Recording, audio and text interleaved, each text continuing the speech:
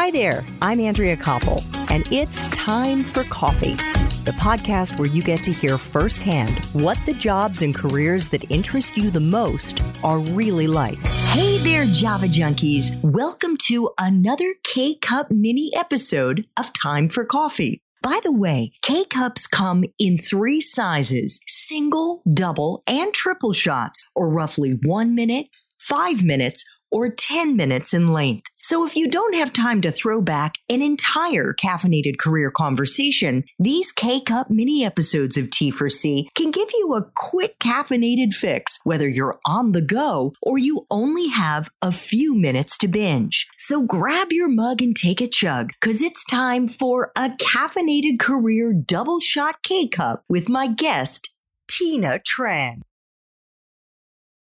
I want our listeners to know that prior to joining Facebook, which was the company that you were at just before you joined Microsoft, you had spent about 9 years in the online and mobile gaming space, primarily doing business development and developer relations. Right. What does that mean? How was it different in the online gaming space, if at all?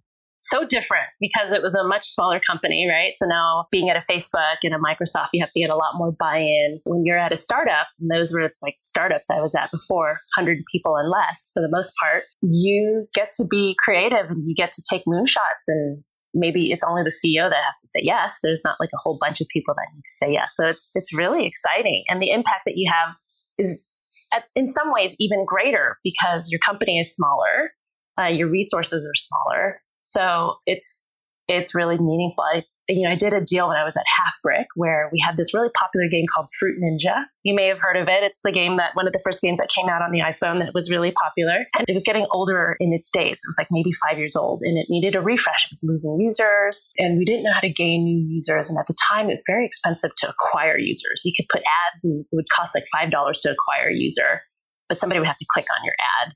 And for a startup, we can't spend that kind of money in acquiring users when our game is only $1. So the ROI just doesn't work. And so I came up to our CEO and I said, how about we refresh the game with some really interesting IP? You know, the Halloween is coming up. Maybe we can partner with somebody like Ghostbusters and turn it into like a spooky Fruit Ninja game where the fruit, maybe it has like a funny glow to it, right? You could just like, if you got a bomb in the way and you were slimed, instead of just blowing up, it would like slime the screen. Like they could be really fun. So we did this partnership with the makers, the license holders of Ghostbusters. And it was a complete success. Like we had so many users that we didn't have to acquire because they came in because the game was fresh and interesting again. So we were able to save a ton of money in terms of acquiring users. We were able to grow our user base immensely and delight them with this new version. And it gave just new life to the game. It was incredibly powerful. And it was actually great for our partner because they had this old brand, Ghostbusters, that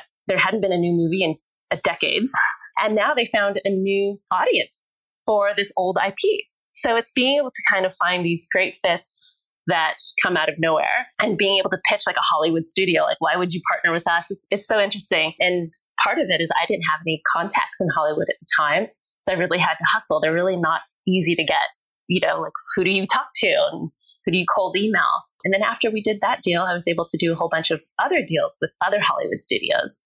And part of it was because I had this great relationship with the person I was working with that he then gave me the contact names of the people who are basically his competitors in the industry so that I could work with them on, IP licensing for the other IP that I thought would be interesting for our other games. So it's like, business development is all about relationships and building good relationships and having great experiences working together. People will want to continue working with you and even help you when it doesn't help them at all. It might even hurt them. And that actually speaks to how you network. Absolutely. Because networking is such a foundational skill set that you need to learn. And again, in that wonderful interview that you did with Bronwyn Salambani, you talked about, and I just thought, what a beautiful way of looking at it. To approach networking like you're looking for ways to find joy. It's more like making new friends.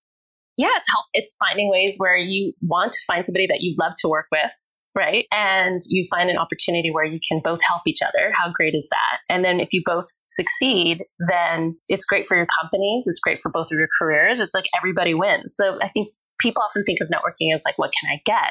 And who can I meet that can pull me up or whatever that is? But it's not really about that. It's like, how can you help each other?